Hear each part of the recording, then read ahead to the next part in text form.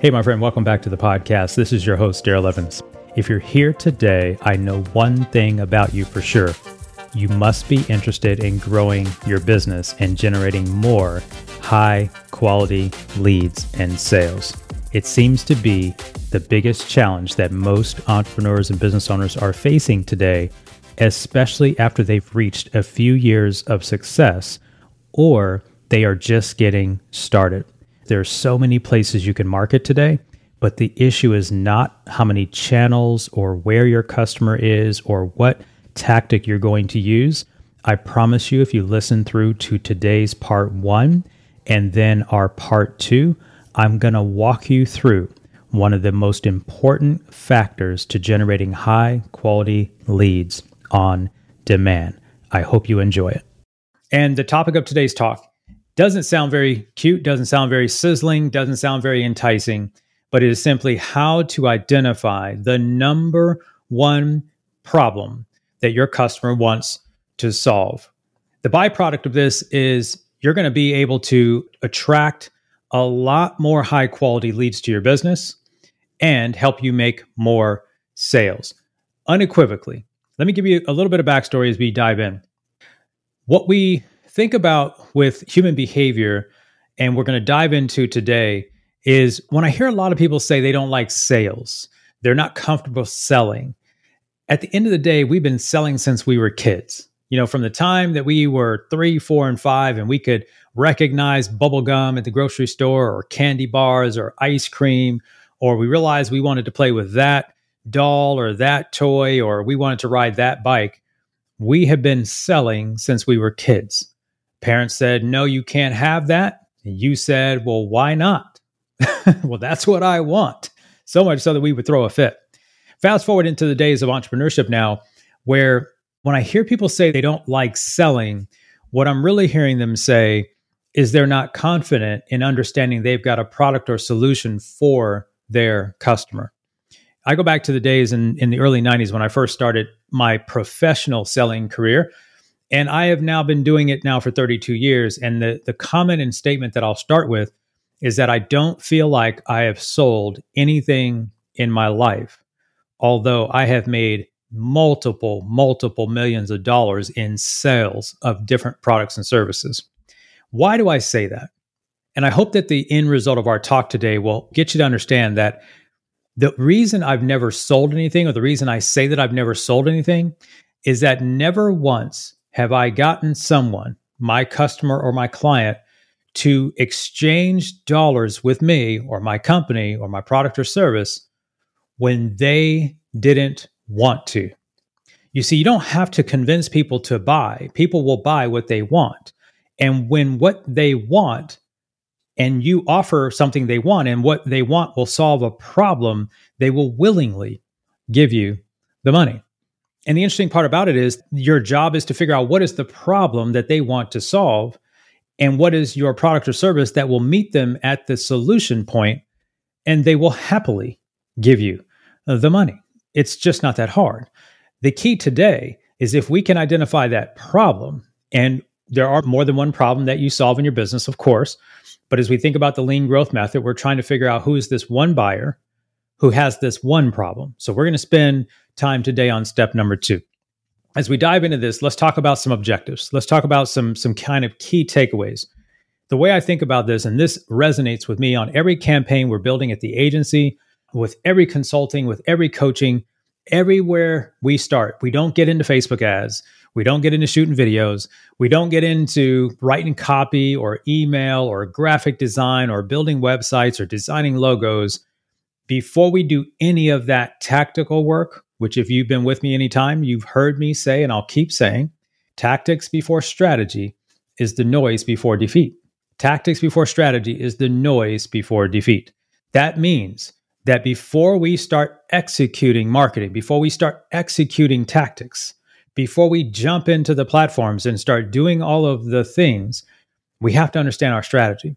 So a few things I want you to take away from today is, number one, I want you to have a deeper sense of being able to really focus on meeting your customers or potential customers where they are. How can your product or service meet them where they are? Number two, If you do this right, you will have a competitive advantage. And I hope that's going to make sense before we finish today's workshop. What do I mean by that? A competitive advantage means they consider you, not your competitor. A competitive advantage means you don't really feel like you're selling when you're selling. A competitive advantage means you're actually going to make more money and sell your product or service and do the good that you had hoped to do when you started this endeavor in the first place. And ultimately, you're going to be able to provide a transformation in your customer's life. That's really what they want. People don't buy products or services just to buy products or services. They buy it for some sort of transformation in their life. It could be an emotional transformation, could be an external physical transformation, a feeling could be the transformation, it could be all sorts of things, but they're buying a transformation. And ultimately, you're going to be able to create messaging that cuts right through the noise of your competitors. When I have figured this out with certain brands that we work with, certain customers over the years, when I have figured it out in my businesses, and right now we're going through this exercise right now in the agency.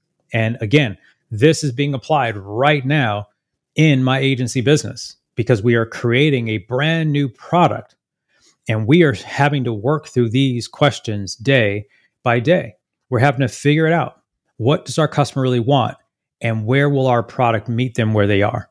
Okay, let's go a little deeper. I want to take a walk. I want us to metaphorically take a walk. I want you to go with me on this little pathway.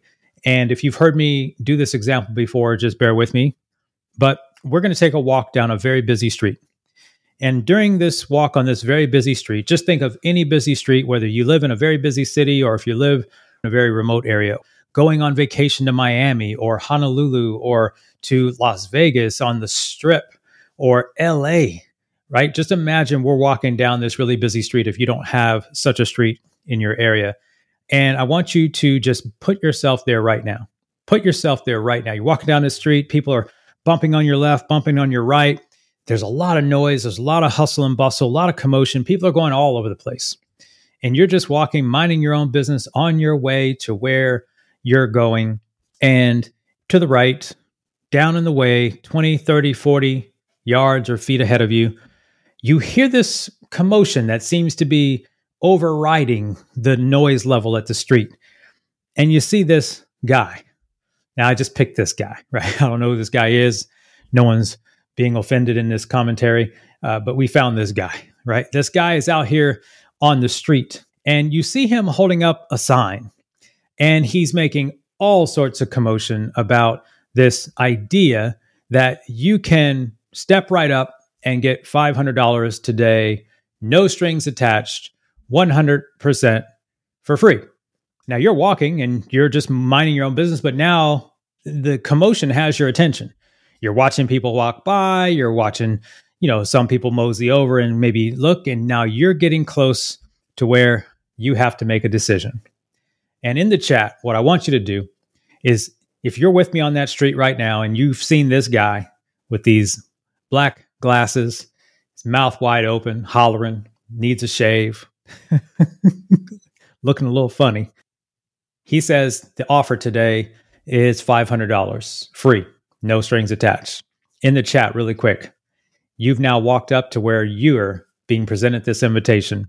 Do you take the $500? People have hesitation about stepping up to take the $500. Now, there is no right or wrong. There's going to be a punchline to this about human behavior. When I've done this presentation on other occasions, the large majority of the audience in the room will say they won't step up because of a number of reasons. They don't know if this guy is crazy. There is no such thing as free money with no strings attached. I don't know if this guy is a rapist, a murderer. I don't know what it is. I'm not comfortable walking up to strangers, on and on and on. You two, you guys are very ambitious, so I appreciate that. But when most people say that they wouldn't step up to this offer, and I'll be honest with you, I probably wouldn't step up to the offer. But again, that has to do with everybody's upbringing and background and context in that moment. But when I usually go to the next slide and say to those who didn't step up, because here's how it typically goes when I have an audience that says, no, I'm not exactly comfortable for whatever reason, then I'll bring up this slide and I'll say, let's just say though that now you've passed the point of that interaction and then for some reason you trip and fall and you injure yourself, your knee or your leg or your arm, and you can't get up. And I'm speaking usually to those who said no in the room. And then I say to this, that same person who you thought was sketchy, suspect, or you were nervous about interacting with, that same person drops the sign and says, "Can I help you get some help?" They come over and offer first aid. And then the question is, would you take the first aid? And almost 100% of the room will say yes. The point I'm bringing up in this illustration is that a lot of times in our marketing and just in human behavior, again, I'm going to go back on some work from Sigmund Freud, who had done some work back in the 50s, I believe, and he started this theory called the pain-pleasure principle. And essentially, without getting deep into the work, is that human behavior he had identified came down to those of us who do things out of the desire or need to avoid pain or to move towards pleasure. And so what's interesting about that is that while in most cases that can be true, now a lot of people have come along since then and disputed his work and things of that nature, but at the end of the day, a lot of us will agree that it's not a good idea if we touch a hot stove. The goal is to avoid pain. But the pleasure is we want to cook the food. So that means we put a pan on the flame to cook the food, right? So pain pleasure principle is not new. But in the example of walking down that street, the idea is those of us that feel uncomfortable in the same interaction with the $500, we are less likely to step into an uncertain situation, but we're more than likely when we're in a point of pain to maybe say yes to something we would have ordinarily said no to. This is going to come up as we talk about lead generation in coming weeks. But the illustration was for those that typically would say no to the offer for the $500. If you injured yourself going back one screen, would you say yes to that same person who offered aid? And almost unequivocally, the answer is yes. So you two are very ambitious. So thank you for participating in that. Another way to think about this, and as we think about messaging and how we're going to get marketing that works and cuts through the noise and meets customers where they are and makes things easy for you to acquire customers or easier. The other principle that I used to teach on is this idea of painkillers versus vitamins. And the simple analogy here is simply that I use health as an example because we all know how fitness works and how health works, even at the macro level, whether we understand the human body and all the things and functions that we are miraculously gifted by God to have. But we all know that fitness in general, absent of any weird scenario going on in our bodies or DNA or our conditioning, is that if we want to be in good shape, we have to eat well and we have to get a little exercise. We have to sleep pretty good too, right? Minimize stress. These are some general rules in the world of health and wellness. And while vitamins, if you will, healthy nutritional things are all abundantly available, often people don't do those things until they are forced to take medicine to relieve a pain of an illness or a situation that has come up in their life due to them not going to do the thing that says, oh, let me prefer to stay in good shape or have good health, again, absent of any situation, but they won't miss and can't afford now to miss the painkiller medication because now the situation has gotten to the point where they need it. So when we're talking about pain, killer, and vitamin, pain and pleasure principles, the reason this matters is that the large majority of your prospects or prospective customers will, in fact, respond to a message that will help them avoid pain. You must understand that. The idea of a stranger, you and I, when we show up in their world, to sell them an idea that will take them to the promised land, to the end of the rainbow, to this pleasurable place, and they don't know us, there is a small fraction of people who will go on the pleasure journey, but the vast majority will respond to avoid a pain. Okay, that was part one of our class. And what I'm going to do in the next episode is I'm going to go deeper. I'm going to take you deeper into one of the most important exercises in understanding your buyer, your consumer, your customer in such a way that I promise you will take your business to the next level. And I know that sounds like a big promise, but listen, after 25, 30 years now of growing my own businesses, as well as the last 12 years, helping hundreds of other companies grow their businesses, marketing online specifically, I can tell you that next episode is going to be worth its weight in gold. And it was from a class that we did inside of the Growth Driven Entrepreneur community. If you don't want to miss our next class, head over to growthdrivenentrepreneur.com. Come back for the next episode, and I'll see you inside the community. Take care.